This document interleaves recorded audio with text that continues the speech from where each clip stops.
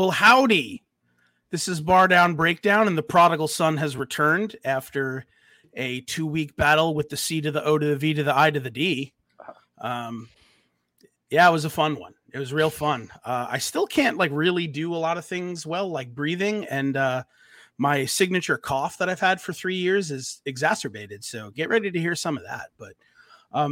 But thank you, Mikey, for holding it down. Last week we had our homie Justin from out of time fill in. So thank you to Justin.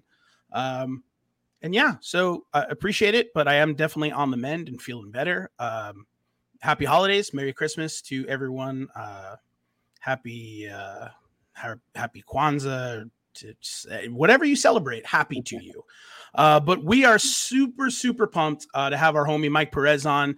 Mike is the vocalist of No Bragging Rights, who are a staple of the melodic hardcore scene. Been around for almost 20 years.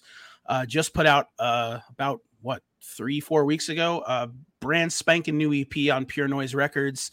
Homies for life. Mike, super pumped to have you on. Thank you for being here, man. Really appreciate it. Thanks for having me. That's a sick intro, man. Mom, listen, man, I haven't had the opportunity to talk in a while, so I'm excited to get to do that. But like I said, bear with me through the hacking and the coughing if any of it comes. It's not meant to be, anything that you should take seriously, because it just is what it is. So awesome. Let's jump right into it. So December 3rd, you guys put out a new collection of songs, 7 or 8 songs.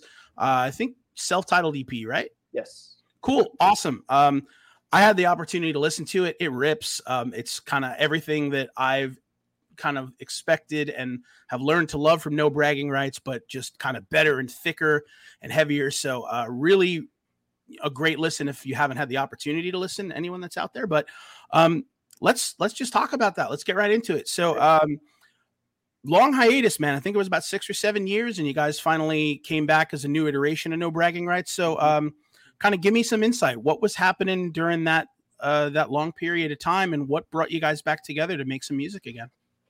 Yeah, dude. So our hiatus, I mean, for me personally, it was basically I was just working at a coffee shop part-time. Mm-hmm. I was coaching high school baseball. Wow. And I was going to school. And I wanted to learn as much as I could about mental health. And so that was kind of what got me back into school. I was just taking psychology classes. Awesome. And just somewhere along the way, I kind of just figured maybe I should, while I'm here, let me try to fix some of the grades I had ruined in my early years, in my early 20s. Sure. And then eventually I got accepted into a school to do social work, to get my degree in social work. And so, I did that. So it's kind of that was my life once touring stopped. I was basically a barista that coached high school baseball in the afternoon and then went to class at night. Like that. Wow. That was my life. Amen. And so doing coming back was it's something we'd always talked about. I never wanted to say we were done, just because I never felt done. I never felt I just felt like I'm gonna always have something to say. And if the stars aligned, why not record? But we were just having a lot of issues internally. And then we had some members kind of step away. Mm-hmm. And it wasn't until we got our new guitar player, Tron, Martin, our drummer, reached out to him. And he kind of, bringing him in the band kind of really, that got things going. Because he lives close. We're all at the time, we were all in different states. Okay. And so he lived only about 2 hours from Daniel. And Daniel writes a lot of our music. He basically writes our music. Okay. And so them getting together, they finally were just hey, let's get together. Let's try to write for MBR. And within their first time meeting, or we've known each other, but their first time jamming together, Mm-hmm. They demoed like an entire song and then they sent it to us. Oh, And wow. yeah, so we were kind of like, dude, this is sick. Like, Yeah. it was just exciting to hear like music after 6 years, like, Yeah, I get that. yeah. For So, sure. but it was kind of, so it was like, it was really exciting, but at the same time, I was in my senior year of undergrad. And Oh, so yeah. I was just kind of like, hey, I can, like, this is exciting and I want to do this, but like, I can't write until, until like Yeah, my you can only do break. so much. Yeah, of course. Yeah. Absolutely. Yeah. So I told them, I was like, I have Thanksgiving break coming up, and then I have my Christmas break. Okay. Like, I'll finish. Like, please keep sending songs, and I'll Mhm. write when I have the time. And so that's kind of how we did it. And Awesome. yeah, so we October 20. What was that? 2020 Mm-hmm. was when we started writing, Okay. and then by that January we were in the studio recording. So Oh, wow. yeah, and then the album was basically done by like Matt, like we got it mixed and everything by like February, Mm-hmm. and then it like took almost a whole year to release it. Yeah. So we're happy that it's out finally. Yeah. No, and like I said, it's definitely a great listen, and that has crestfallen many a band. Obviously, having records written and not really being able to put them out, whether it's because you got to find the right time or the right label or have the right distribution. It's tough, and 2020 especially made it even more difficult with the pandemic and all. But that's something that even before that, a lot of bands had to deal with. You'd write a record and it wouldn't be the right time. You want to release it here, but we can't release it because something else is happening or this or that. So, but it is exciting, to know that you guys have kind of come back and put out some new music. Now, I think if I understand in the little bit of research that I did, you guys pretty much like self-recorded, self-produced this whole EP, right? This is all you guys. Yeah, and that's awesome. Yeah, and we did it with the like total like we intended to just release this ourselves just because we didn't think Pure Noise would want it. Like also because we knew we weren't going to be touring full time, and so we just kind of figured like, oh, let's just release ourselves, no pressure. Mm-hmm. But dude, Pure Noise, Jake especially from Pure Noise, he's such a G. Like he was just like, no, we'll do it. I mean, like I was just going to interject and say, like, bro, PNE 101 was what record? Consequence of Dreams, right? Yeah. So, and that was like 2008, 2009. So I mean, like, to think that you couldn't hit up Jake and be like, hey, Jake, can you put out some music for me? They'd be like, no way. First band that we ever did anything with. And then, like 4 or 5 releases from there came those jerks in the story so far. And now we are where we are. Right. But no, I obviously it having that home is a great thing. And every Pure Noise artist that we have on just says the same thing. They just sing Jake's praises and they just talk about the label, how they are, very, very much hands off in terms of letting bands do what they want to do. And they're very, they're definitely a label that we talk about a lot, being a home to a lot of great types of music and, really diverse music, which is a great thing. Yeah. But I mean, I would think that you guys kind of fit right on there. I mean, with a band like Counterparts getting all of the acclaim that they're getting, writing similar music, to you guys, but that's the thing with Pure Noise as a label. They're open to, I saw that they just signed Alex Melton, who I don't know if you guys are familiar, but he's this like whiz kid that like takes all of these songs and like goes onto YouTube and like essentially rewrites songs. Like, he'll just be like, what if What's My Age Again was only halftime drums? Right. Or like, what if like this Paramore song was re-envisioned as like an alt country song? And he does some awesome things. But again, that's just a testament to what Pure Noise does. They're like, we're not gonna just sign melodic hardcore bands or pop punk bands. Right. We're gonna do what we like. So I think that's a great thing. But But yeah, so now on top of this, this new EP that you guys are putting out, I know that, again, we talked about it briefly that you have, a lot of stuff going on, but, even with the, COVID kind of getting a little bit bad again, 2022, do you guys have plans to get out there and tour a bit? So touring, no, at least as of right now, touring, we don't really, it's just going to be really difficult for us to do that. Sure. But we're going to be, I would assume we're going to announce we have a show coming up. I guess not coming up, but in 2022, we will be playing. I should probably find out when we're announcing that. I'd imagine soon. So I have an idea of what you're going to tell me. And I think if my idea is right, you don't have to say it on air. You could say it off air, but I feel like if I think what you're going to say, I think you're going to be right at home with where you're playing. But that later. So, but that's awesome. That's very, very awesome to hear. So, I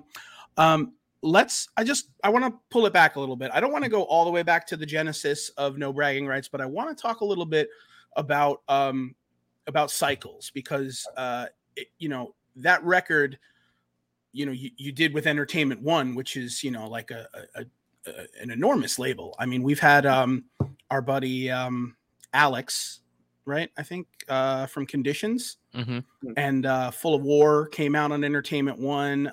Wait, you guys are friends with Conditions? Oh, we love Conditions so much. Good. Dude, I love that band.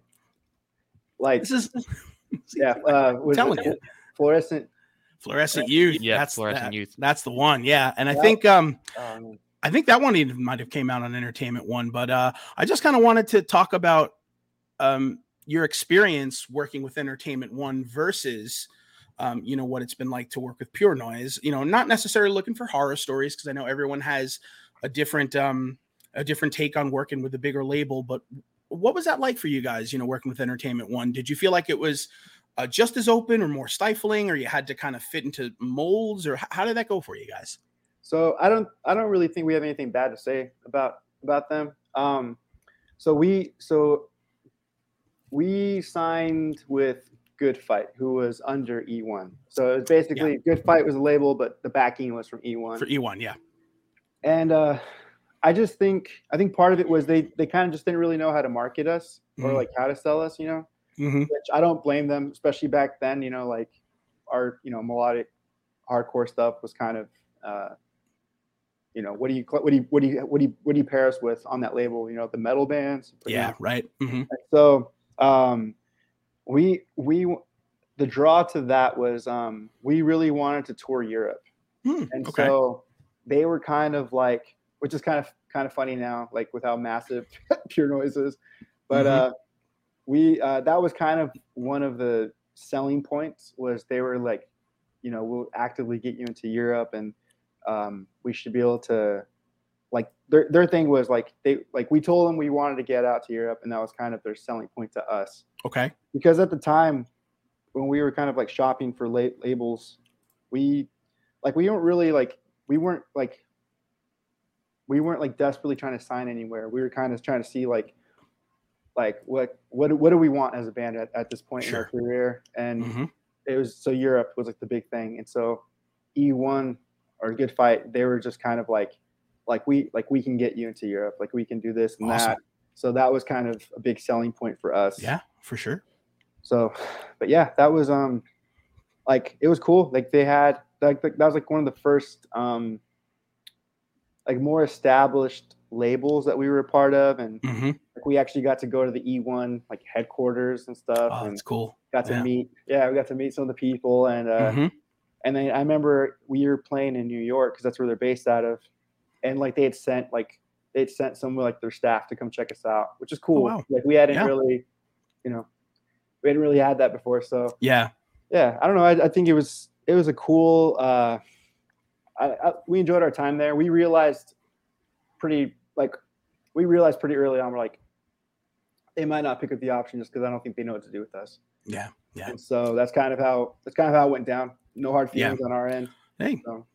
No, I get it, man. And it looks like you guys, we're maintaining that relationship with Pure Noise, because they'd put out the actual vinyl for you guys, Mhm. which is super cool. So yeah, let me just break off a little bit. I talked to you about this before we started chatting, but I'm a big time melodic hardcore, post hardcore fan. So in my life, I mean, probably dating back to, I don't know, 16 or 17 years old, back in 2003 2004 is when I started getting into it, and then it's just kind of developed and kind of built from there, kind of like a snowball, I guess you'd say. But so what I'm going to do, just to kind of switch it up a bit, is I got 10 bands here, 10 bands that I love, that I'm sure, like I said, you've crossed paths with in your time.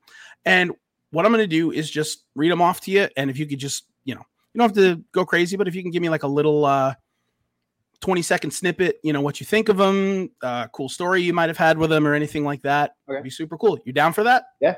Cool. And Mikey, feel free to chime in if any of these bands perk up in your heart.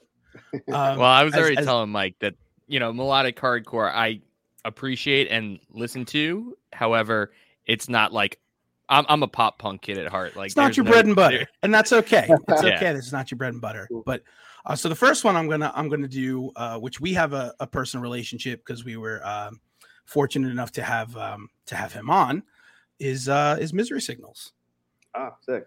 So as far as Misery Signals goes, you got a favorite song, a favorite memory of them? So I guess a big memory of them was just that our guitar player Daniel is a massive fan of theirs. Oh yeah. And so my introduction to them was actually through Daniel. So cool. Okay. Yeah. So I guess our style is kind of like not a surprise, knowing that he was a huge Misery Signals fan. Hell yeah, man. All right, cool. Next one, Poison the Well. Poison the Well, I think of it was kind of like the early days of me getting into heavier music, because I actually grew up in the punk rock scene. So like heavier music was a big adjustment for me. And so Poison the Well was one of the first bands that I could like listen to and be like, it's okay, or it's pretty cool. like I didn't totally hate it, even though like I was like, this is actually pretty sick. Yeah, I was the same way when I got into alternative music. Of course, it was Blink-182, The Offspring, and Green Day when I was like 11 or 12 years old. Yep. And then a buddy of mine got me into the West Coast stuff. Your NoFX, your Lagwagons, your Strung Outs, and all that kind of stuff. And then Poison the Well was one of the first bands that, much like you, got me into hardcore. And I remember very, very specifically downloading Nerdy off of probably at the time. Probably Napster, probably. Yeah. And I remember just hearing it and being like, what is this? Yeah. But yeah, Poison the Well definitely was a gateway for that. Next one, good old Connecticut Boys, Life in Your Way. Dude. Trying to think about any good stories about them. I guess nothing too crazy, just that they'd get played quite a bit. Same thing. I think our guitar player was the one who kind of introduced them to the rest of the band. Awesome. But yeah. Cool. Yeah, love them. A little bit more obscure band. You might have heard of them, but It Prevails. It Prevails. So we toured with them. There it is. Yeah. They're Ian is the name of the singer. Yep. Yeah. So one of the things I remember about that tour, that was a crazy tour. A lot of ups and downs on that. But one thing I will take is Ian introduced me to just like natural, like unfiltered honey. Oh wow! Okay. And how he's like, dude, take a spoonful of this before your show or after your show, and it'll help heal up your voice. Wow. And it did. I wasn't able to do it every tour just because I kept spilling it in my bag, and that's like, yeah, that's the worst. Yeah. So, but he was one of like that tour was just valuable to me, and just hearing like another melodic hardcore singer, because like most of us are like, we just scream, right? Yep. Just screaming. So to hear like singing, like it was really cool. And I remember just kind of picking his brain, seeing how he warmed up and stuff. And it was cool. It was kind of cool for him to ask me questions, because I was just like, oh, I feel like your band is like more established than mine, so no, and it's funny when I at first heard you guys, like I immediately thought of It Prevails, because like you both have this like flowing, like just really beautiful singing voice, but you've also got this like really guttural, brutal scream, which not a lot of bands can do. And it's funny because the next band that I'm going to talk about, which is one of my all-time favorites, really didn't do that well, but they were accepted just because of how great they are. But Hopesfall. Oh yeah. Yeah. Dude. Right. So I feel like everybody's got a Hopesfall story. So my first time ever seeing Hopesfall was at our home venue at the time, which doesn't exist anymore. Rest in peace. Showcase Theater.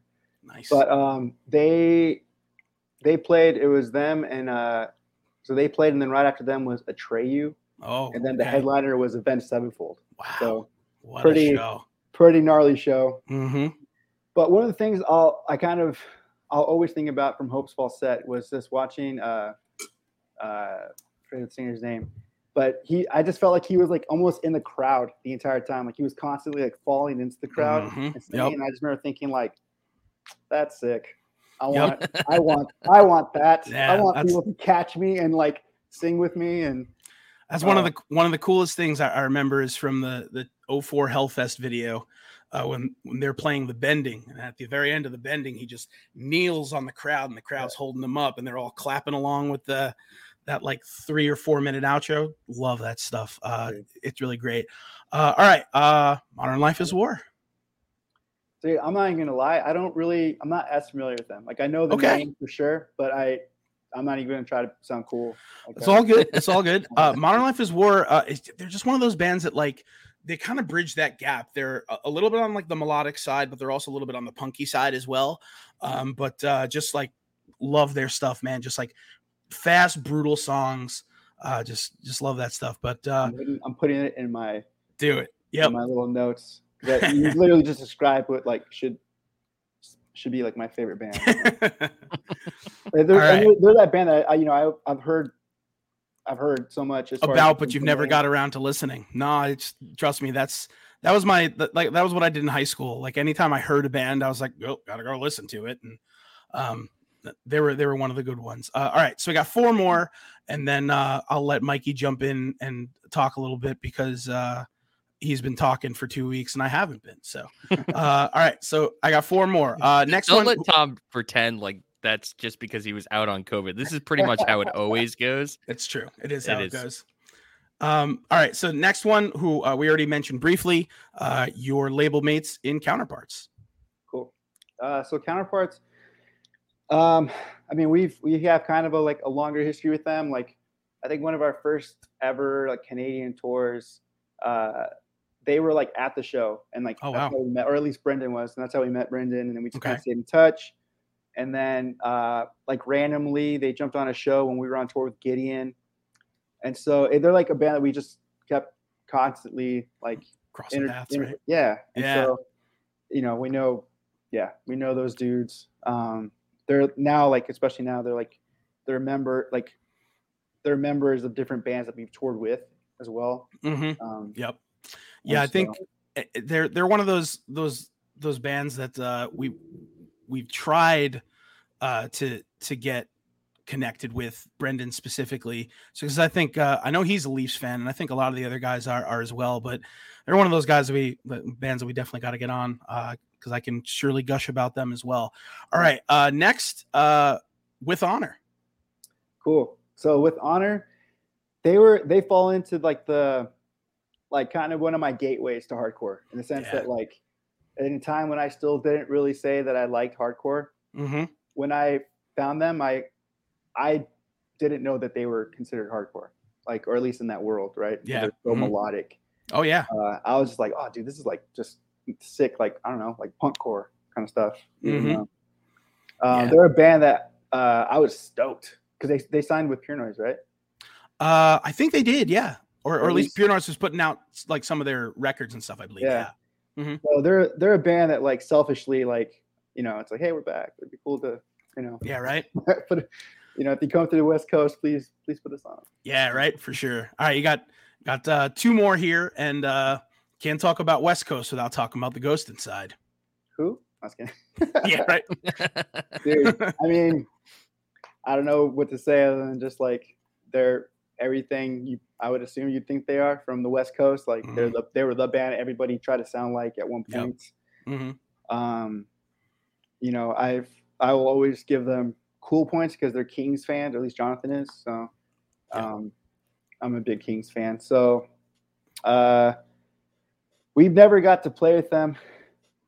But something that I always thought was hilarious was, so they were making their like when they were making their comeback and stuff, and then people were like, you know, are you guys gonna play that show with them? Like, yeah, if they asked us, we would. Yeah, right? like people just think like you just control your own destiny. Right. Like you could just pull them aside and be like, hey, we're taking that taking that support slot. All right. And then last one, which to me, I left them as the last one because to me, I think they might be one of the most important bands in melodic hardcore. But Shai Hulud. Okay, if you didn't say Shai Hulud, I was going to turn this off. I knew it. Okay, so yeah, they're it's funny because we get a lot of comparisons to Counterparts, which you know, fine. Yeah, but at the same time, it's like no, like we are one of our biggest, at least writing influences is Shai Hulud. Absolutely. I wish I was like had that cool.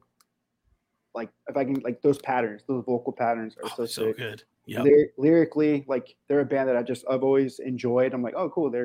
Let's bust out the let's bust out the dictionary or and see what this means. They're an important band. I think it's blasphemous when people don't know who they are, but listen to bands like Counterparts or our band. Agreed.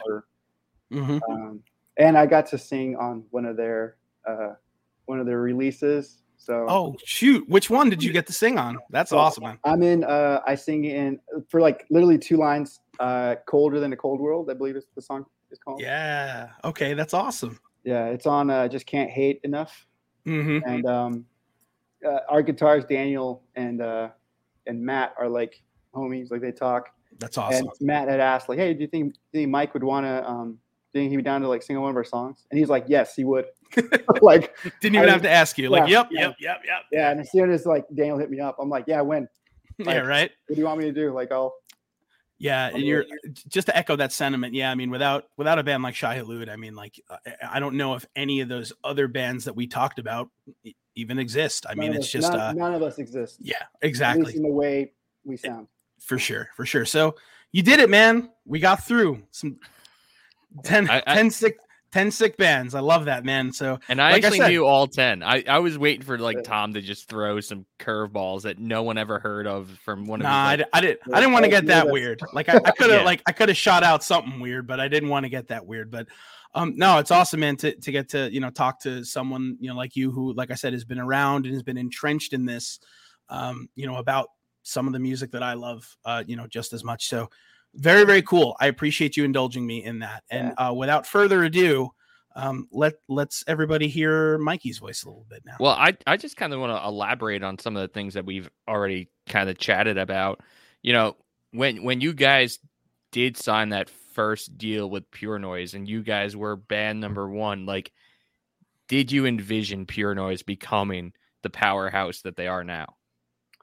I mean, like, no, in the sense of like, I mean, this is crazier than I think anyone, even Jake, thought. But I knew Pure Noise would be successful. Like I knew they would do well because Jake is just like he works hard and he works hard the right way. Like he's real with people. He's fair. I'm a big believer of like, hard work will never go unnoticed. And it's Jake, he worked for a magazine and I just saw him work his ass off at the magazine he worked at. He was an intern for Fat Records. I don't know how many people know that, but he worked his ass off there. And, just hearing other, like you said, other people talk about Jake. Like I know that our, you know, he wasn't just cool with us. Like that's how he is. That's just Jake, man. He cares about the scene and people, and you know, he's been in bands, you know, growing up too. So he knows what it is, right? He knows all the stuff he knows all the stuff bands are good at, and he knows all the stuff that we're not good at. And so he's like really good at like bridging that, you know. So it's, I don't know, his success doesn't surprise me, but it is kind of crazy how successful it's been, you know. So and when you think about it, like in 2008, 2009, when you guys were really like touring heavily and like really heavily involved in the scene, a lot of like those bigger bands are now like the vets in the music scene, and they're all now signing with Pure Noise. So like, what is that like to see some of your like friends from back in the day now being on the same label as you? Yeah, it's crazy. Like, you know, just like you said, like Sticks Your Guns going to Pure Noise, Terror going to Pure Noise, and then Less Than Jake, like a band that I grew up.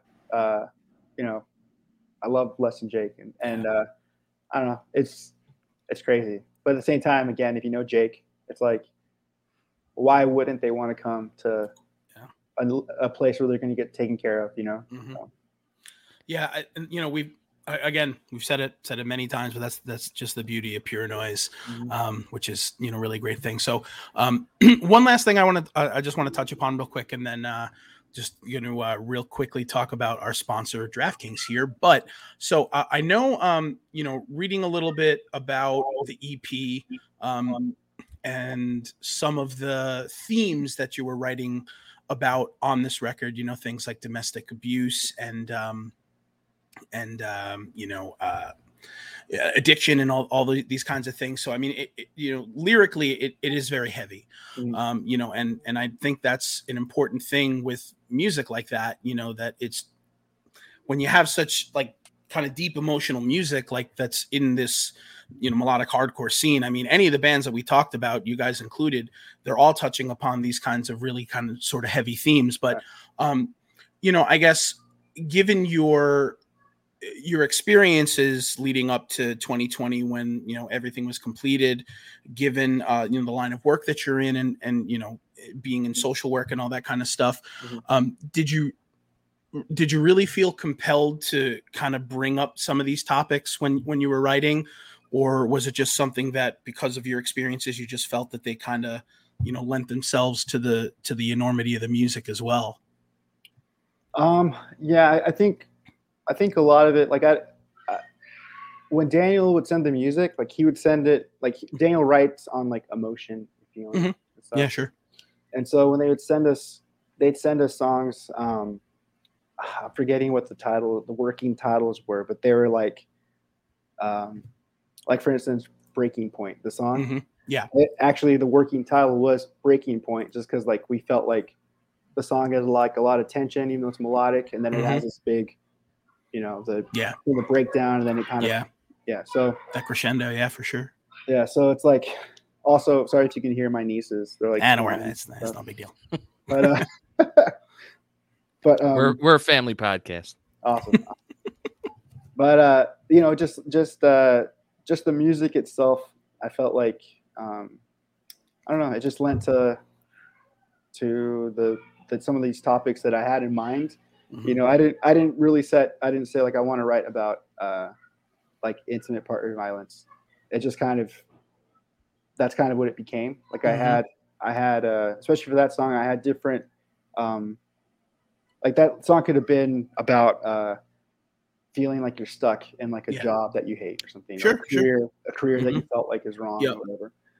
And so yeah, I kind of when I kind of have a top, once I kind of like more hone in on what it is I want to write and how I want to write it, it just becomes a thing. Like I don't necessarily set out to be like, oh, I want to write a song about this specifically. It just kind of gets there, and then once I figure out where I'm at, then I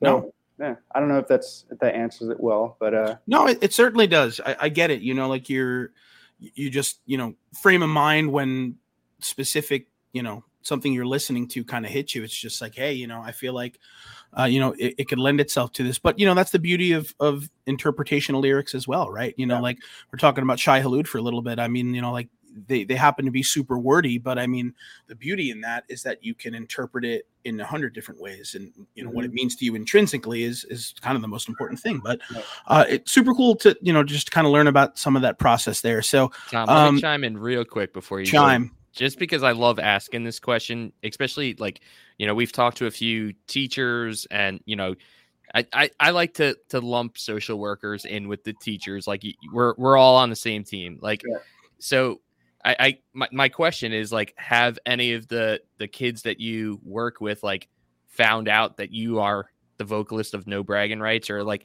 have you ever showed some of your music to some of the kids and like had that connection because of the music that you create?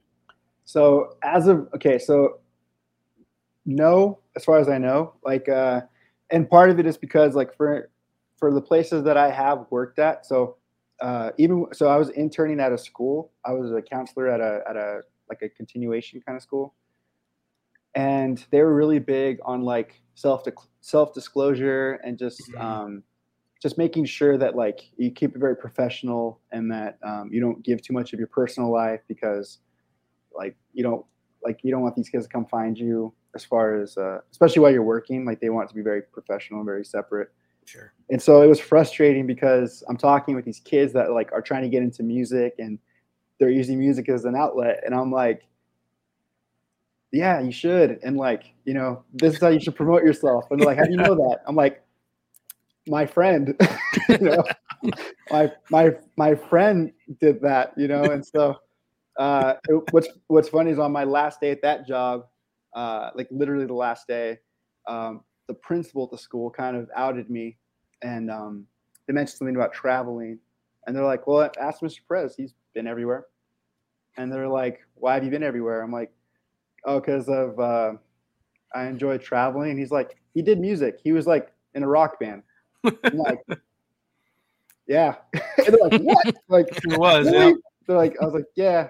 They're like, so when you were talking about your friend, you're talking about you? I'm like, I mean, yeah. But also I have friends that did this too, you know. So yeah.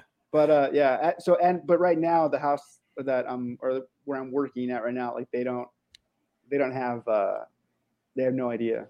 So it's, and I kind of, it's rough, man, because there's parts of me that want to tell them, and because I feel like, you know, some of our songs would be helpful for them, and yeah, for sure. But at the same time, I also don't want them to listen to me now because they think I'm cool because of my band, you know what I mean? Or like, I don't know. Yeah, you don't want to lose that, like, you know, that presence over them, that you're in fact, you know, someone that's advocating for them and have them, you know, I get it.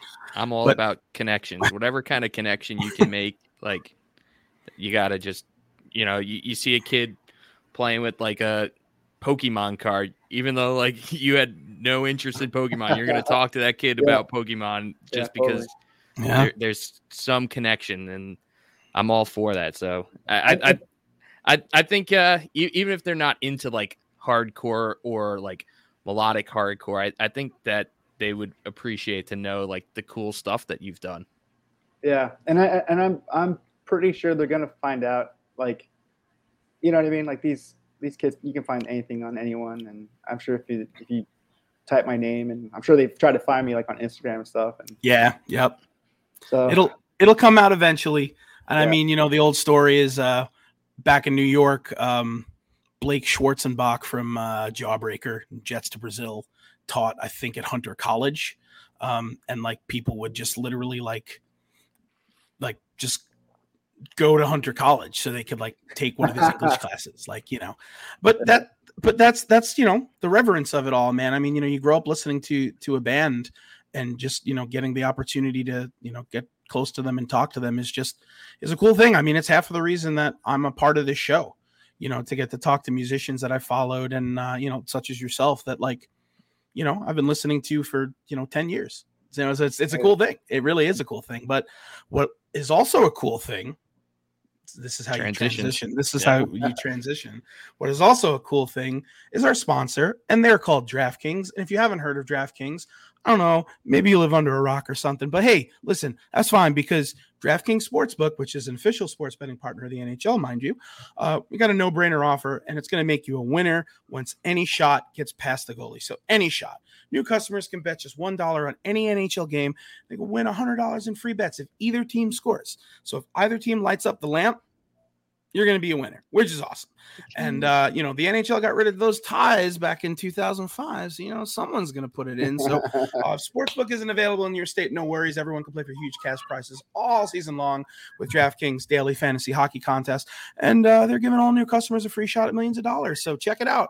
Download the DraftKings Sportsbook app now. You're going to use that promo code THPN, the Hockey Podcast Network. Throw down $1 on any NHL game and win 100 in free bets if either team scores a goal. So that's promo code THPN, and that's this week at DraftKings Sportsbook, and they are an official sports betting partner of the NFL, and they are our favorite sponsor. So you got to be 21 years or older, New Jersey, Indiana, Pennsylvania only, new customers only, minimum $5 deposit, $1 wager required, one per customer. Restrictions apply. See DraftKings.com/sportsbook for details. Gambling problem? Call 1-800-GAMBLER or The Movie Life. Dang. Okay. Kudos, Tom. I had to do it the last 2 weeks, so I know just how stressful that can be. Oh, you bet. But so let's get into the good stuff. So you let it slip before that you're a Kings fan, and man, hockey on the West Coast is it can be a divisive thing for some people. But let's hear about it. So how long have you been a Kings fan, would you say? So I've been a Kings fan since, I would say, 92 or 93. Okay. Actually, probably a little bit sooner than that. So I got into hockey because my best friend in school played hockey. Oh, and awesome. He was like the only person that I knew and probably would know that played hockey like growing up. And what's funny is like, so I'm a big baseball fan too. I'm a big Angels fan. Nice. I'm a big Laker fan. And so when people hear that, like, I'm a big Angels fan, they're like, well, why aren't you a Ducks fan? That was going to be my question. Yeah. Well, the Ducks didn't exist when I got into hockey, right? It's true. And so I got, like, I remember, like, watching, like, Gretzky play. Like, I got to see Gretzky play, That's awesome. I got to see that team. And so, and then, like I said, my best friend he was a big Kings fan. His family, they're all Kings fans. So that's how I got into it. Watching games with him and his family. And then I kind of just carried it. I carried it with me. Like, it's one of those random things. People are like, oh, you're into hockey? I'm like, yeah. Like, yeah. And then I never got to play ice hockey. I played roller hockey a lot growing up. But my buddy played ice hockey. He got like drafted and stuff. And his story is a little sad, but yeah, I got into it at a young age, and I've been a pretty big fan. I finally got to reach the mountaintop in 2012 and 2014. So yep.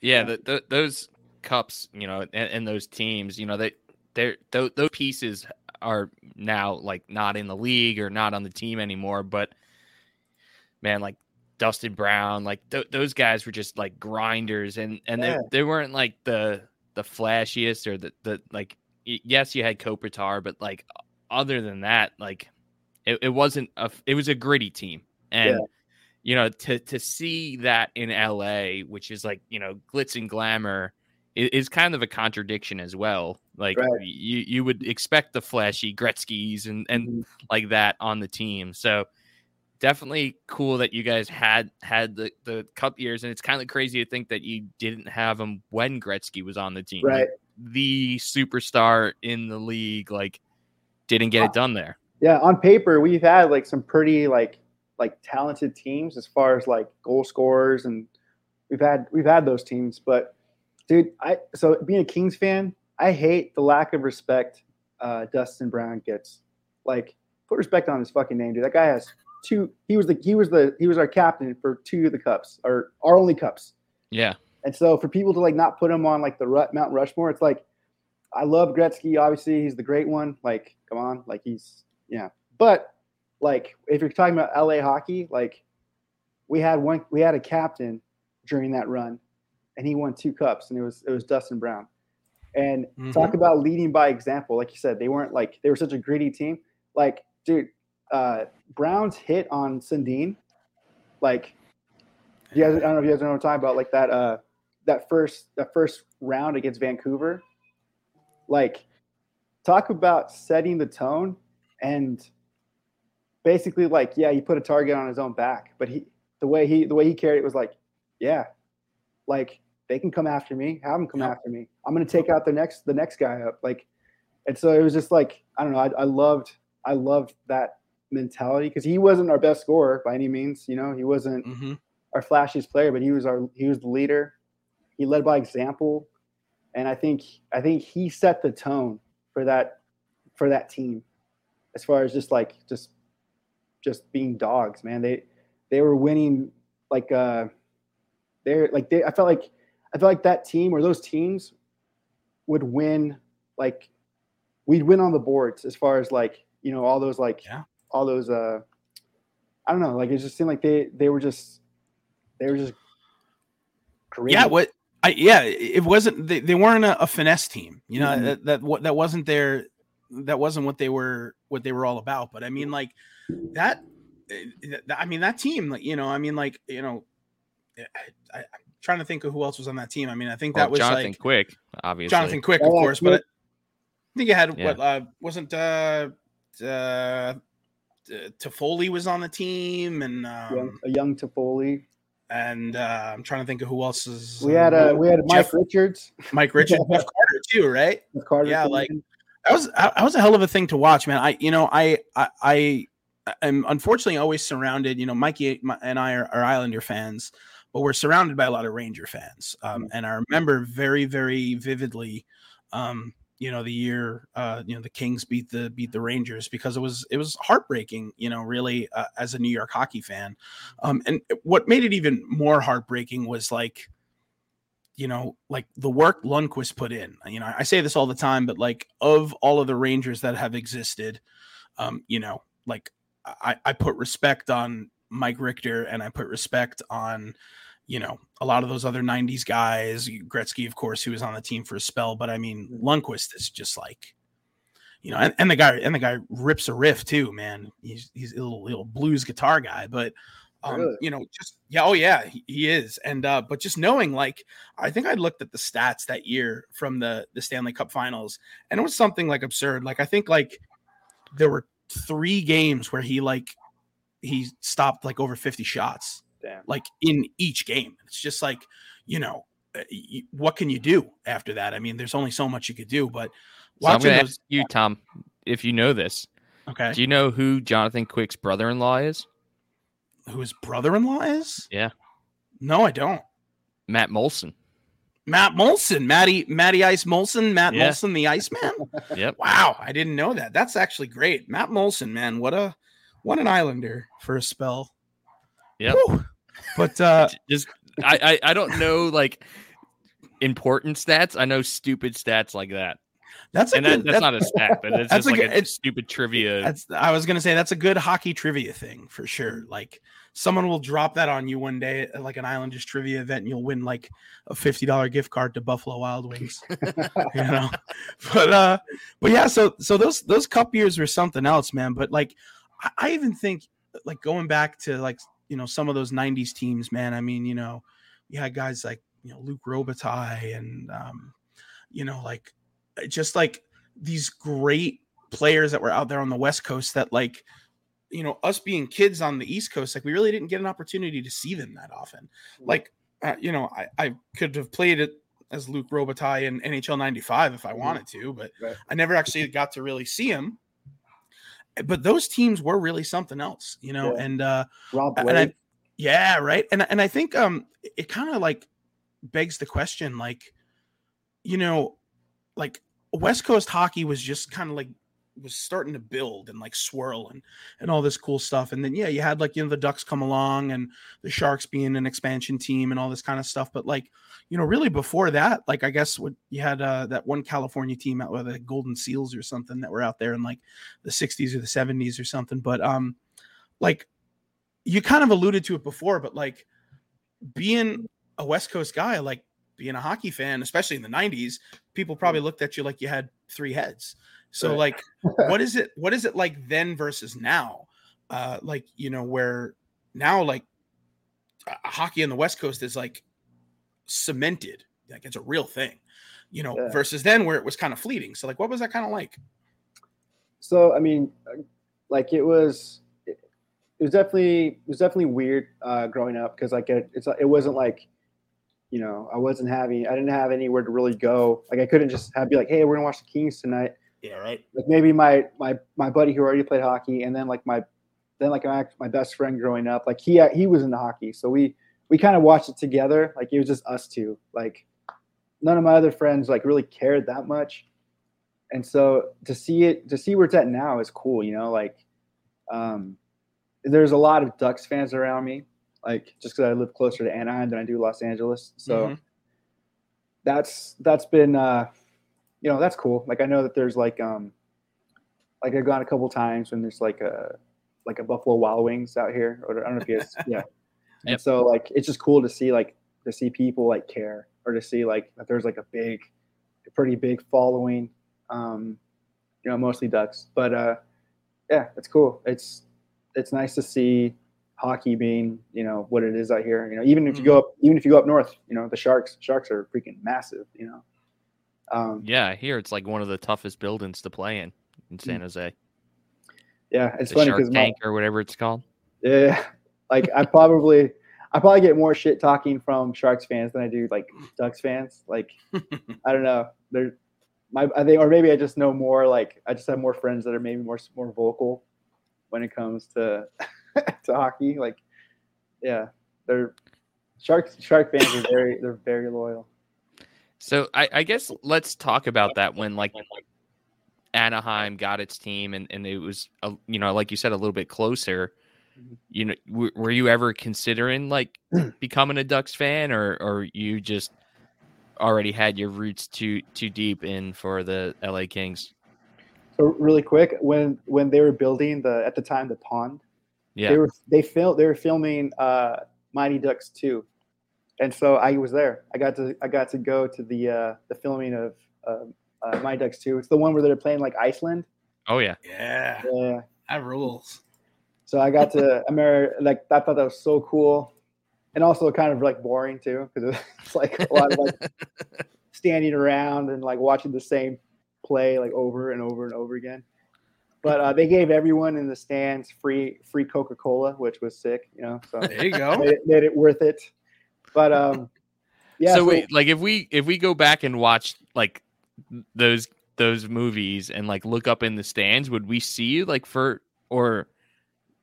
are you in the audience for those games? I mean, I'm in the audience, and I've tried to freeze everything, and I'm just I can lie. I can be like, oh yeah, if you look, I'm wearing like a red jacket, like that was me.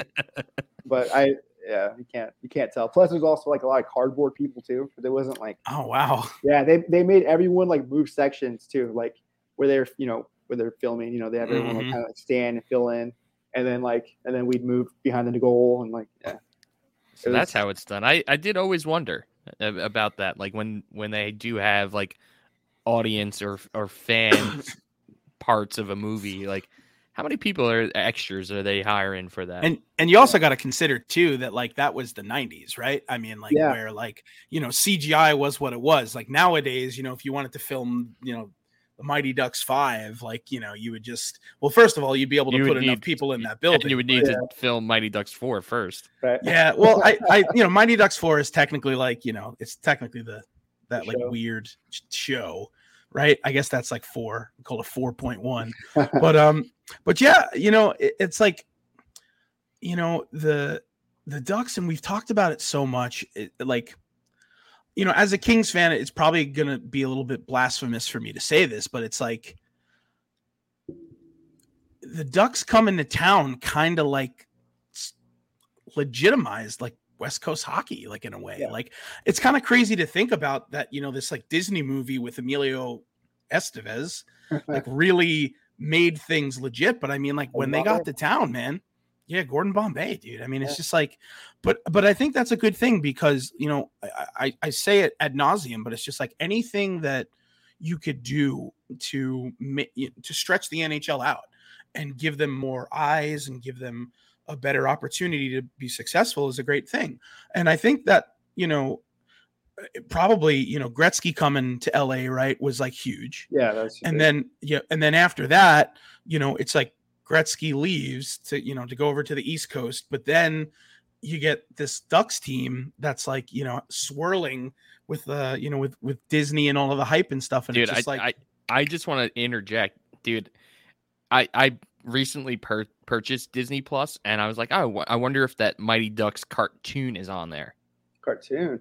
Yeah, dude. So they had the cartoon, and what's like the third jersey that they just brought back, like Wild Wing or whatever, where it's got like the actual like duck from that cartoon on the jersey that they wore for a season. That's awesome. Yeah, and I tried to watch an episode, and it is brutal. Like Disney was trying to milk every penny they possibly could out of that Mighty Ducks franchise, and that cartoon is just so bad. Like I can't even say like just watch it because it's like funny bad. It's just bad.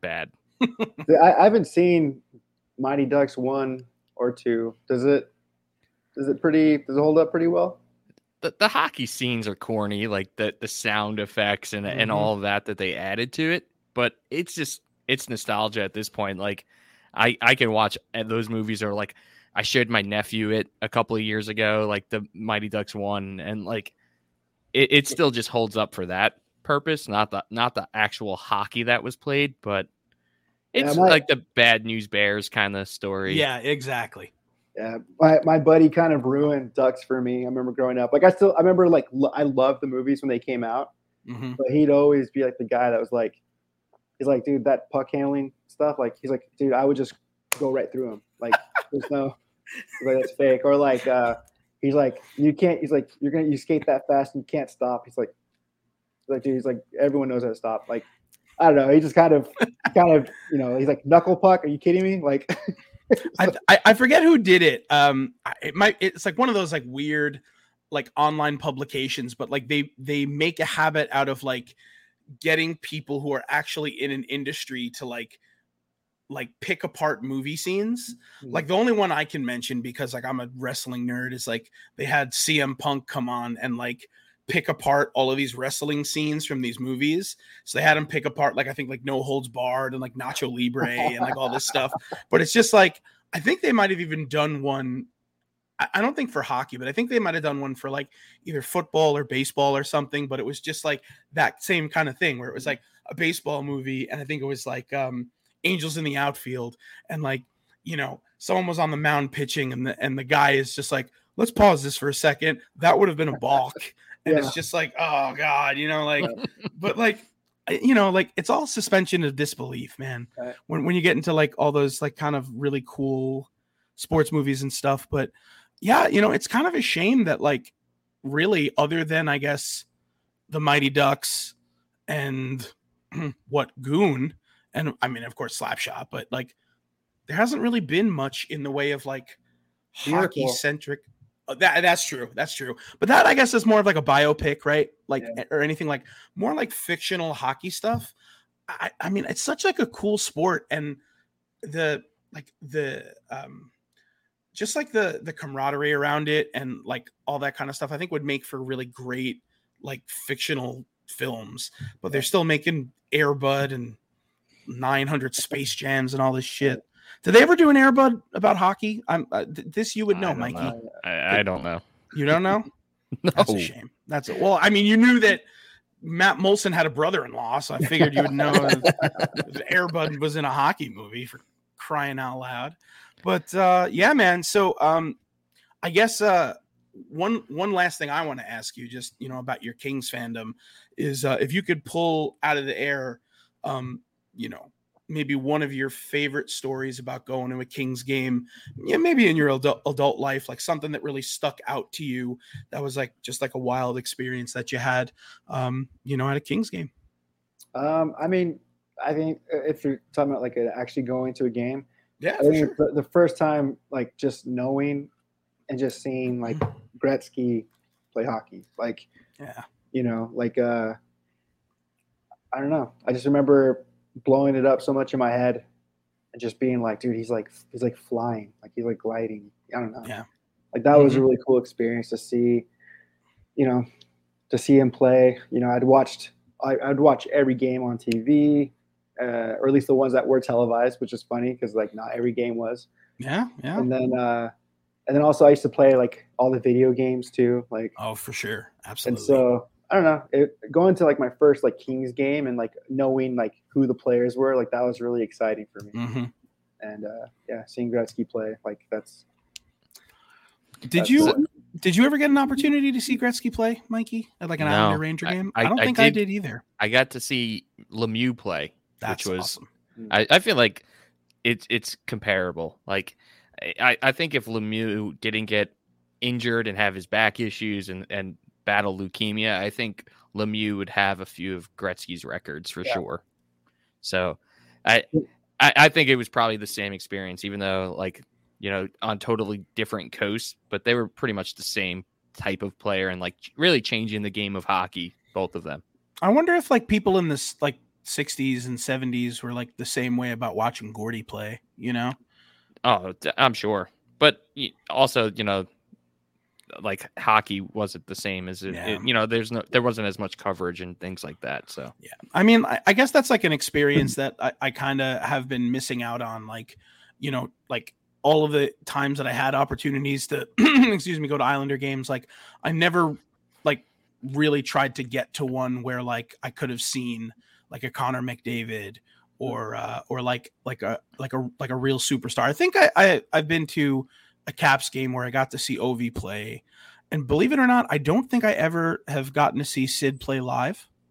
But like I have, unfortunately, and he just always like lights the lamp against the Islanders. So. But like watching those kinds of guys, it's just like it's wild to like say, and I almost wish that like I had taken stock in like some of these guys in the '90s, like Gretzky aside, like seeing like a Paul Kariya and Paul Kariya, Timo Solani. Yeah, I saw all those guys play live. Yeah, that's so awesome, man. I went to more Ducks games, I think, probably than I did Kings growing up. I wish I could have gotten an opportunity to see them, or even like a Sergei Fedorov, or like, Mike Modano. Yeah, Mike Modano. Even Brett Hull, man. I don't even think I got a chance to see Brett Hull play live.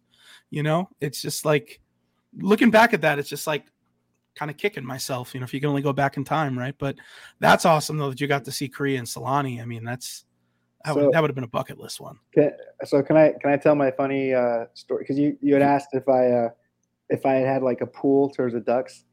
Yeah. Oh yeah. So, this has got to be like 2011, maybe. Okay. Or, yeah.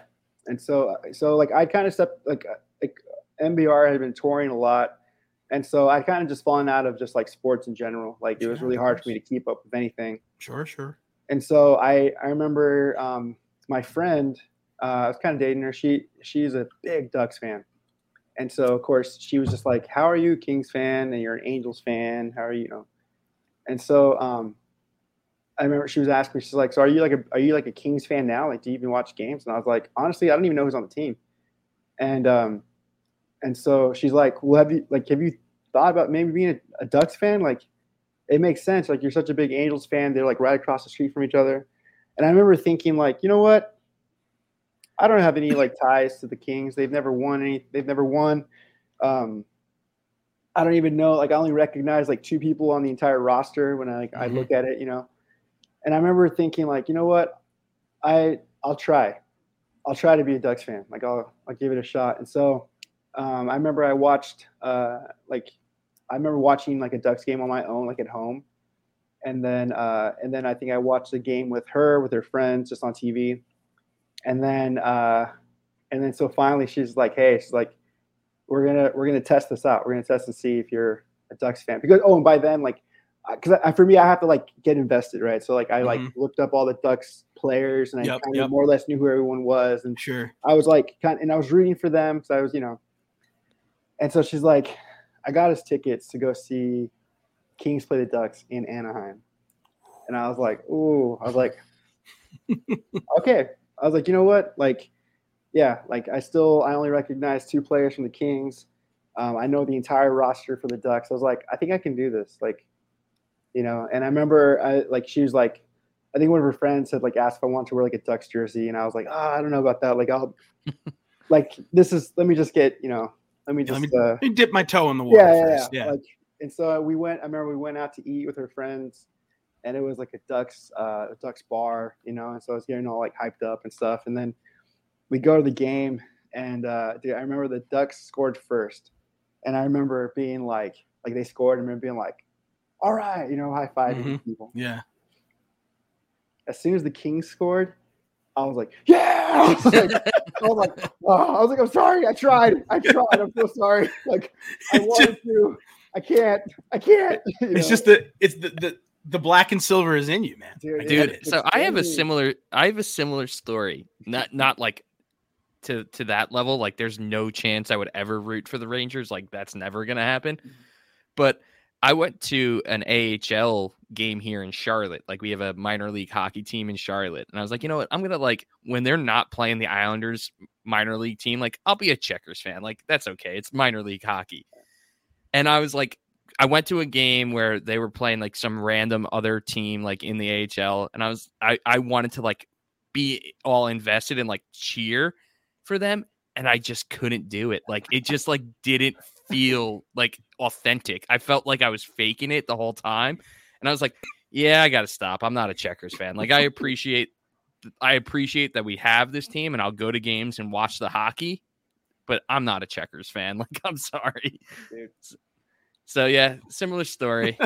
Like, I totally know what that feeling probably was like. I had such a fun experience going to.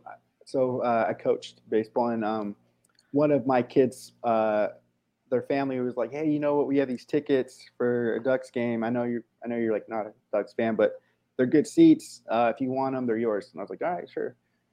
And so my buddy and I went, and they were like on the glass. Like, I've never sat so close in my life, and of course it's for the Ducks. And so it's the Ducks and the Sharks.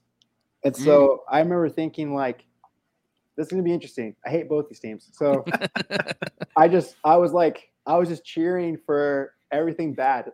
Like, anytime, like, offsides, yes. Yeah, anytime like a shark would like run over a duck, I was like, yeah. Anytime a duck run over a shark, I was like, yeah. Like, love that. It was so much fun. I was like, I was double cheering. There was so much good going on. So I was watching these guys just smash each other, and it was just fun to watch. Whenever anybody would score, I was just kind of like, like, all right. Like, don't care. It's funny because I live in Florida now. I live in Orlando. So the closest NHL franchises are the Bolts, and I've never had the opportunity to see a Bolts game like when they like I've seen the Bolts play the Islanders, right? And so obviously I was decked out in my Islanders gear, and I had a great time even though the Islanders lost. But I've never been to like a Bolts game where they're playing someone who isn't the Islanders, and I'd like to do that because Amelie's such a great arena. But like, I don't know what I really don't know like what I do. Like, the closest experience I've ever had was I grew up a Mets fan, and I'm still a Mets fan. Hopefully Bucky Showalter can do a little something. But having said that, though, I was in Chicago for Riot Fest like 2012, I want to say. And, we had gotten there a day early, and we wanted to go to Wrigley to see the Cubs, but they were out of town. So we, go to the other side of Chicago, and the Sox are in town, and like we got bleacher seats for like $8. And I think they were playing the Tigers. And I think it was a year where like they were both awful. They were awful. So I remember just sitting in the bleachers and like watching this baseball game and just being like, what do I do? Like, because like I wasn't invested in either team, and like both of the teams were bad. And on top of that, it was like, like a bad baseball game. It was like 3-1, and like all of the runs that were scored were on like RBI singles, and like nothing was really, there were no home runs or anything like that. And I was just like, what am I doing? So I feel like you wouldn't get that in hockey just because hockey's such a fast-paced sport and there's so much going on. But like, I still like couldn't imagine myself like watching like a Bolts, like Blackhawks game, and like the Bolts score, and I'm just like so indifferent. Yeah. It's just like I don't know how I'd handle that. But so I could totally like empathize with you, because like I don't know what the hell I'd do. But I mean, like, you have probably had that experience a couple of times, Mikey, with like seeing the checkers, right? Like, it's just like, well, I've been given like Carolina Hurricanes tickets for free, like, because of the groups that I set up. Yeah, that's true. And I just give them to people. I'm just like, I really like don't feel like driving 2 hours away to watch a team that really doesn't mean anything to me. So yeah, not to mention that actually gave some tickets to Storm Walt Surge from Frontside. Oh, there you go. Yeah, love that. Yeah, what is it? Storm Surge, right? That's what they do. That stupid thing they do. Ugh. Yeah. All I can tell you about the Hurricanes is we Mikey and I went to this one Canes game once. It was a Canes Islander game, and we met these like 3 kids that were like still in college, or like sophomores in college. I don't know. And they were like hammered, and we were older. I think at that point we were probably in our late 20s, and we had like these like dog shit, like bleacher, like way up there seats. And this one kid just goes to us and he's like, if you like buy 2 beers and you just like walk to the lower bowl, like no one's going to say anything. And we're like, what are you talking about? So we're like, well, we should test this theory. So in between like the first and second period, we did it. And sure as shit, the usher was just like, oh yeah, your hands are full. I can't really check your ticket, but I'm sure you guys belong down here. And then for the rest of the game, we were literally like 3 rows away from the glass. So that was an experience. That rules. That did. It did. You gotta stop telling people the secret. Like, you've told crap. it like 4 no. times on the show. Oh, like, boy. Some usher is gonna listen. He's part of some usher union. He's like, do you know about this 2-beer trick? We gotta cut down on it. the local 96 usher union that nobody knows about. Yeah, way to go, Tom. One of my buddies, he goes to Laker games, and what he'll do is he'll look on once the game started, he'll check like StubHub or whatever to see what seats haven't been sold. Oh, and then he'll find a way to sneak down and sit in these seats because he knows no one's coming. So that's brilliant. That's smart. Yeah. That's using your noggin, man. I never even thought about that. That is because there's nothing worse when you're like in a section where you're not supposed to be, and then the like people with the actual tickets come. That is the most awkward feeling in the world. Yep. And then you're like, oh yeah, you're right. It was sorry, my bad. And the worst thing is like when you look at your ticket and you're supposed to be like 3 flights up, and you're like, oh. 313. I'm in 113. Whoops. And people are looking at you like, you scumbag, you jerk. Oh God, I love it. All right, well, Mike, I got one last question for you, and I'm just gonna kind of spin it back to a little bit of music talk real quick. Cool. So, we talked about the new EP that you guys put out, which is Dynamite, but I just kind of like want to talk a little bit about the first record you guys put out. And like I went back and listened to it, and to be honest with you, like I guess I hadn't heard much like of you guys before Consequence. But you guys put out the first thing you put out, Because You Believe, and like it's funny how like 15 years later it kind of holds up, like in this thank you. No, you're very welcome. But like in this like realm of music, the kind of the way like like melodic hardcore is it kind of does hold up. But like when you guys were writing that, when we're talking 15 years ago, we talked about patterning yourself the bands like Shai Hulud and all that kind of stuff, but like I guess, did you ever feel like you were kind of on the precipice of like something sort of breaking, like because I guess right around that time, like maybe it was more like metalcore kind of stuff, but like bands like Norma Jean and Under Oath and like Every Time I Die were really starting to get super popular. So did you like kind of feel like you were on like the tipping point of something there, or was it just like not even like in your headspace? So that release, that whole album is like all over the place. Like you'll hear like you can kind of tell more or less like, oh, like that's us being a punk band trying to be more, or like, yeah, hey, exactly. Us, like figuring out like metalcore or something. Sure, yeah. I think for me, like when I think about that recording, I didn't know what exactly we were like, what we were going to be, because that was the first time that we were like, okay, we're like not going to be just straightforward punk rock anymore. We're going to something heavier. And I think I had kind of just discovered Comeback Kid at that time. Okay, yeah, and, sure. And I was like, just slowly starting to like admit openly that like I like some hardcore bands, like and so. But at the same time, the guys in my band, especially the guys who were starting to write more music, because up until that point, also I used to write a lot of music. I used to play guitar, and and that was kind of like the first time that I really like stepped away and let the other guys kind of dictate the sound. And so, even though I think for me, had I kept writing, I would have liked to have gone more like straightforward hardcore. Okay. The guys in my band, I think we're getting a lot more into like more like the more metalcore, like the new like As I Lay Dying kind of stuff. Sure. Kill Switch. Yep, Kill Switch. Yeah.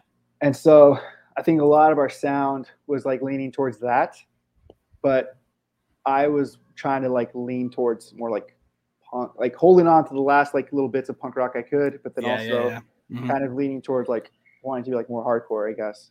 Yeah.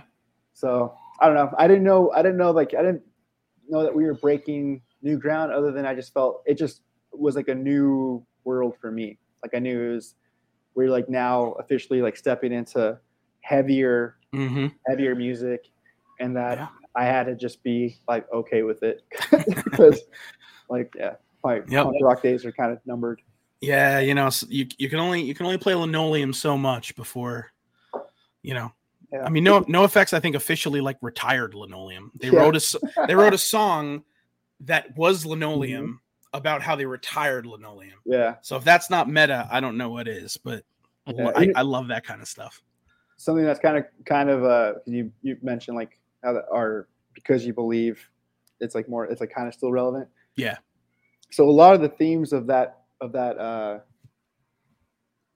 album were taken from The Matrix, and like specifically the Animatrix. Like I was obsessed with the Animatrix. I don't know if you guys have seen that. I'm familiar with it. Yeah. I haven't seen any of those Matrix movies, actually. What? Dude, you got to see the first one. You got to see the first one, and then I'd recommend the Animatrix just because it's like these little short stories. They all kind of have to do with the actual storyline, but I just loved it, and so just the idea of like I was so slam like obsessed with the idea of like I think we can push further than what we think we can. Oh yeah.